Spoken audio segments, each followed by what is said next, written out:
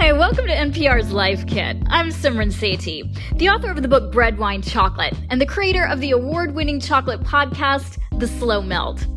Why did I go deep on this particular food? Well, I think you know the answer to that. Chocolate has been my every birthday cake. It was my wedding cake, what got me through my divorce, and what's helped me manage the pandemic. But until 7 years ago, this sweetness I have cherished my whole life was largely a mystery. I mean, I knew about Willy Wonka, but none of the details on how chocolate was made or where it grew. Did it ooze from trees like sap, or was it harvested from a bush like a berry? Well, the answer is neither. Today, we'll go to the place where cocoa is grown and learn from an expert on how Theobroma cacao, the fruit known as the food of the gods, becomes the stuff of our dreams. I remember as a child driving to school past a huge cocoa estate. That's Dr. Darren Suka, the man who oversees flavor and quality at the University of West Indies Cocoa Research Center, one of the world's most important chocolate research institutions. I remember sitting in the back of my father's car. I was so small I would stand in the back. So in those days, seatbelts weren't mandatory, right? We'd be passing through this area that suddenly became cool and dark. I would see these red things hanging from the trees and thinking, wow, what are these things? His curiosity was pretty contained. And then his aunt came to visit and brought chocolate as a gift. Darren's first taste. I think it was Cadbury or something. And I was like, wow, what is this thing? And at that point in time, I never made the connection between those cocoa trees that I saw, that I drove past every morning, to the chocolate that my aunt brought. Darren's from Trinidad and Tobago, part of the equatorial region where cocoa grows, so he maybe could have made that connection. But for many of us chocolate lovers, that disconnect between something hanging off a tree and a chocolate bar isn't surprising. Cacao, also known as cocoa, usually grows in lush, dense forests. It starts off as tiny blossoms about the size of your pinky fingernail and grows into these football-shaped pods that range in color from yellow to deep purple. Although those pods don't look, smell, or taste anything like chocolate, the way they're grown and handled makes all the difference in what the end product will taste like.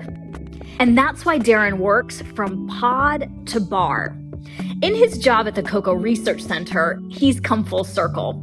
He now works with farmers from the same cocoa estate that he used to pass by on his way to school. And the day that I spoke with him, his morning was off to a sweet start. I woke up this morning at 3:30 and I started tasting chocolates. I tasted 40 different varieties of chocolates made from 40 different varieties of cocoa. So it sounds like a dream job, but it's hard work, believe it or not. What I've learned after years of studying chocolate is that to understand its long story is to love it all the more. This Life Kit is all about helping you deepen your appreciation of chocolate.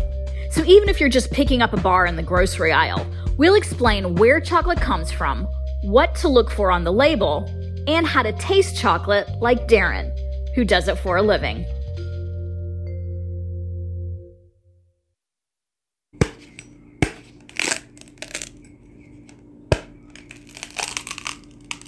It feels very satisfying to open a cocoa pod, especially when that's freshly harvested, because it's still hard or turgid. It's not flaccid like an old orange. It has a crisp feel to it.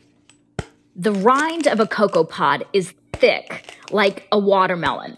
You can open the fruit by bashing it against a tree, or if you want to be a little more precise, hacking it open with a machete. And once you do, you'll find this fragrant, pulpy mass, sticky and sweet.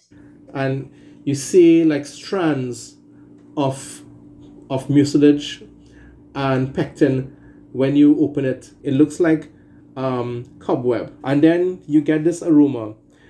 I'm smelling my own now, and it smells citrusy, like citrus flowers. It's like a subtle perfume. So at this point, you're probably wondering, where's the chocolate? It's in the seeds, surrounded by that sweet pulp. But at this point, they're really bitter. It's only after the seeds have been scooped out, put in a box, or piled under banana leaves to ferment, and then spread out to dry that they start to become recognizable to us as cocoa beans with cocoa flavor. Or to be more precise, flavors. Plural. You know, when I think of a chocolate bar, I think of kind of one flavor, but there's a lot more to the story than that. It's really how the chocolate is made. And this is the difference between industrial chocolate and craft chocolate or bean-to-bar chocolate.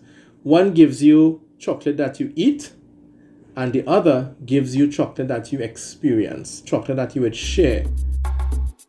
You would invite someone, have them try a piece and say, taste this chocolate, and you would sit down and close your eyes and savor it. And it all has to do with how the beans are sourced, where they're sourced from, and the process by which the chocolate was made. So how I look at it, right? When a chocolate maker gets a cocoa bean to make chocolate, that is like someone adopting a teenager. The personality is already set, and you just have to work with what you have. But the farmer really has the biggest point of control in how he or she manipulates that initial processing of the bean. So when a farmer takes out a cocoa bean from a cocoa pod and starts the process of expressing that flavor, it's like adopting a baby. It's a blank slate, where how you treat that bean through the process that it has to go through, where it has to be fermented like wine, it has to be dried to lock in the flavors. That is where you get to write on a board with indelible ink of what that flavor profile is going to be like when the chocolate maker gets it. You mentioned craft chocolate, bean to bar.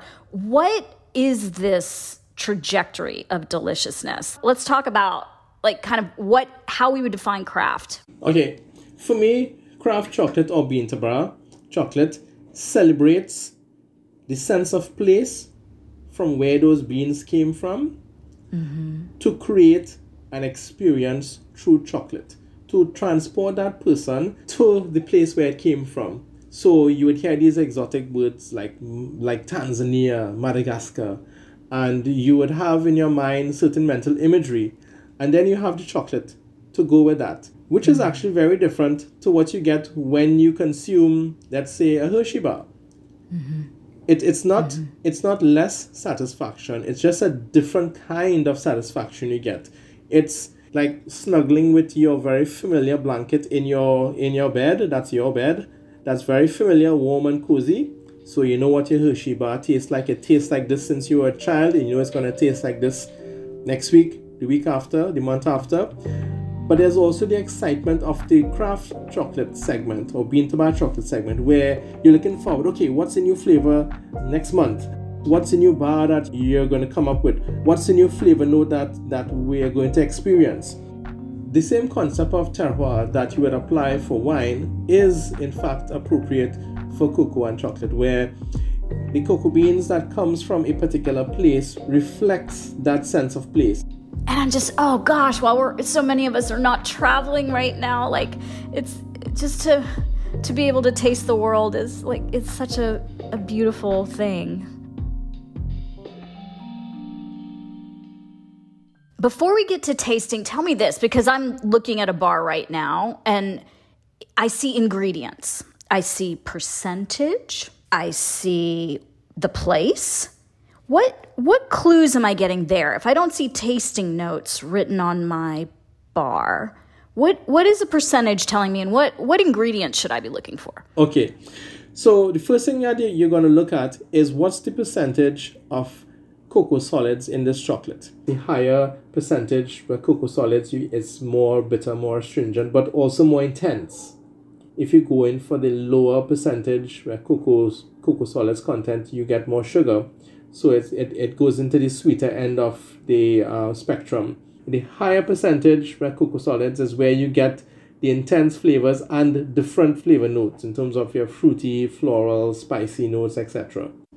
So that is how much cocoa is present, but also how much cocoa butter is present. So for example, if you see 70% on that wrapper, right, chances are it will be 70% of actual cocoa solids plus cocoa butter. So cocoa butter is part of the cocoa bean. Yes. It's not a separate dairy product. It's just the fatty part of cocoa. Right. Right. But in some recipes, they add extra cocoa butter to give that chocolate a more velvet-like mouth experience.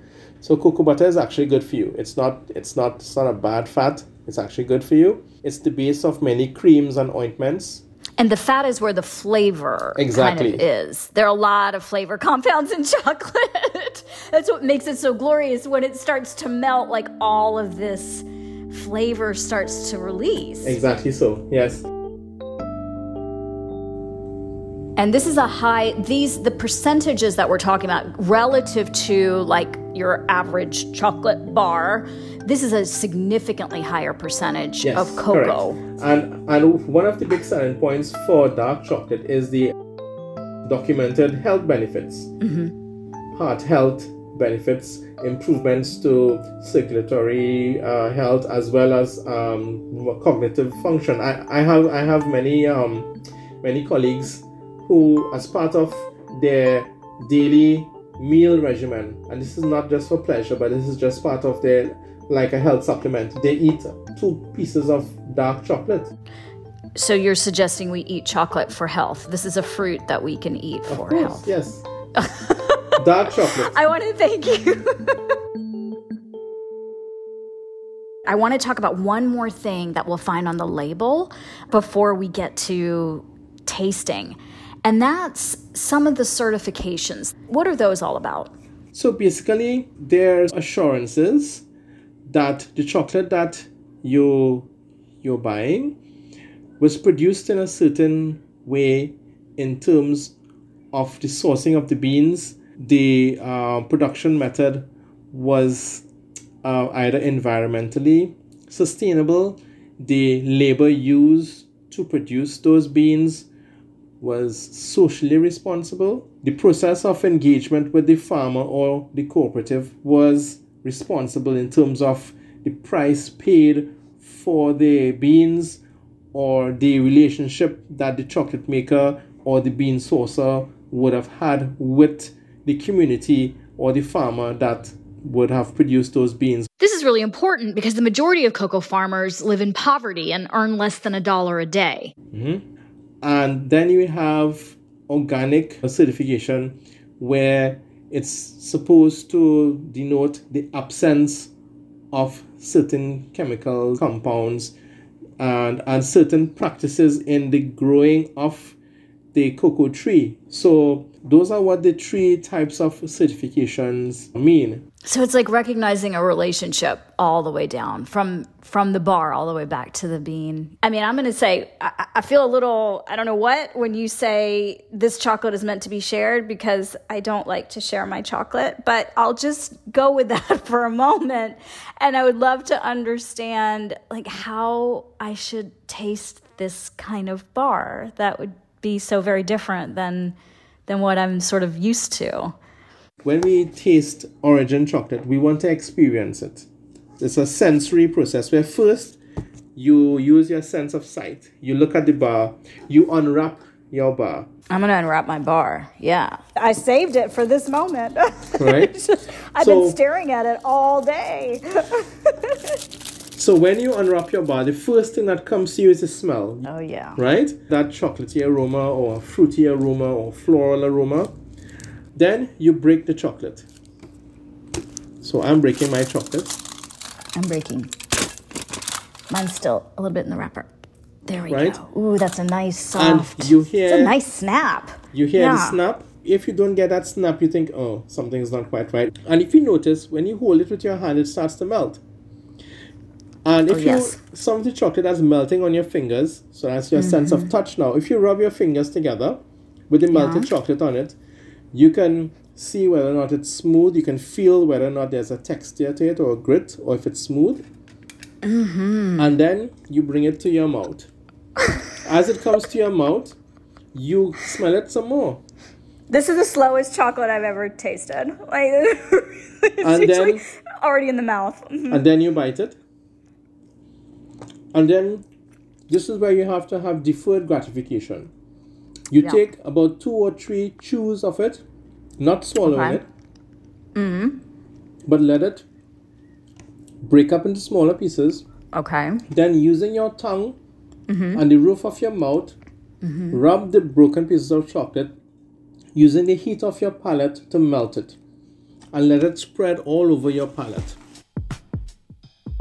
So you have front notes, middle notes, end notes, and after notes. So you have things that come at you very quickly, such as acidity.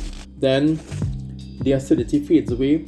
Then you get some fruit notes probably, and then those start to die down. And then you get the more basal notes coming in, where you get some woody notes sometimes. You get some either dark fruit notes coming in. And then towards the end is where you start to perceive bitterness and astringency. And now, just like a good piece of music, what makes a good piece of chocolate is what happens in the middle and what happens to the end. So when you listen to a piece of music, what you take away from that song is the chorus or the hook that is present in that song. A good piece of chocolate has a memorable flavor hook. And then how the chocolate ends. Just like a good piece of music, the song ends. A good piece of chocolate ends. It does not hang around like an ex-boyfriend or ex-girlfriend that keeps calling you or WhatsApping you, right? Or texting you. It ends. But this is like a slow fade. Like, I feel like my chocolate just sort of stepped away. So it gradually dropped the mic and left the room, right? Yeah. Right. Yeah, sadly. I mean, I'm ready to revisit. Right. So that's the difference. In that if you have a chocolate that has a clean finish, you would be inclined to take another piece. Whereas if you have a chocolate that sort of hangs around on your palate, you would be less inclined to take another piece because you're still feeling it on your palate. So a key element is that in a good piece of chocolate is to have a clean finish. So you will be inclined to take a next bite. And is it time to take another piece? I mean, practice makes perfect, I think. Yeah, sure, yes. Go right ahead. So for the rest of us, is there a way to train ourselves to become more sensitized to the flavors that we might find? I always say that we've been tasting since the day we were born. What makes a good taster is not having extra taste buds or, I don't know, a bigger tongue or whatever. It's really having an expansive mental library of taste experiences. So many times you would taste something and you say, oh gosh, I don't know what this tastes like. It tastes, I don't know, it's right at the tip of my tongue. And then 5 minutes later, you're like, oh right. You would remember what's the association. So a good taster has that snappy and very quick recall of what it tastes like. So it basically boils down to buy more chocolate and keep tasting it. There you go. I want to go back to one other thing that you said about relationship. It's the time of year when people are sharing chocolate as an expression of care. And I wondered, is chocolate an aphrodisiac? Well, it's been proven to show that chocolate consumption stimulates the part of your brain associated with pleasure. So chocolate does make you feel good. It feels good in your brain, but it also feels good to get a piece of chocolate. Yeah? Absolutely. Absolutely. So let's recap. Chocolate comes from a colorful fruit lovingly tended by farmers from around the equator.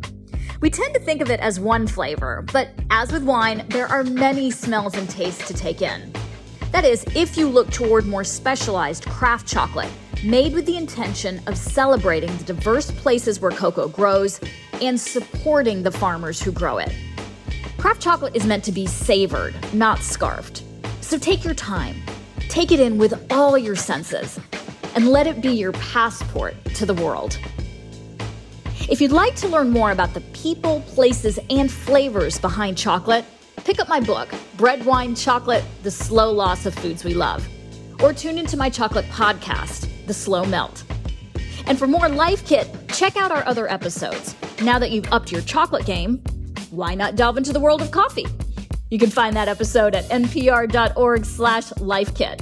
And if you love Life Kit and want more, subscribe to our newsletter at npr.org/lifekit newsletter. And now, a completely random tip, this time from listener Olivia Joyner.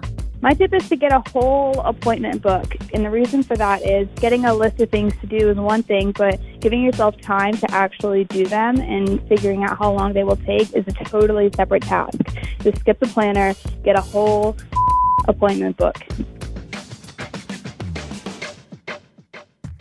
If you've got a good tip, leave us a voicemail at 202-216-9823 or email us a voice memo at lifekit@npr.org. This episode was produced by Sylvie Douglas. Megan Kane is the managing producer. Beth Donovan is the senior editor. Our digital editors are Beck Harlan and Claire Lombardo, and our editorial assistant is Claire Marie Schneider. I'm Simran Sethi. Thanks for listening.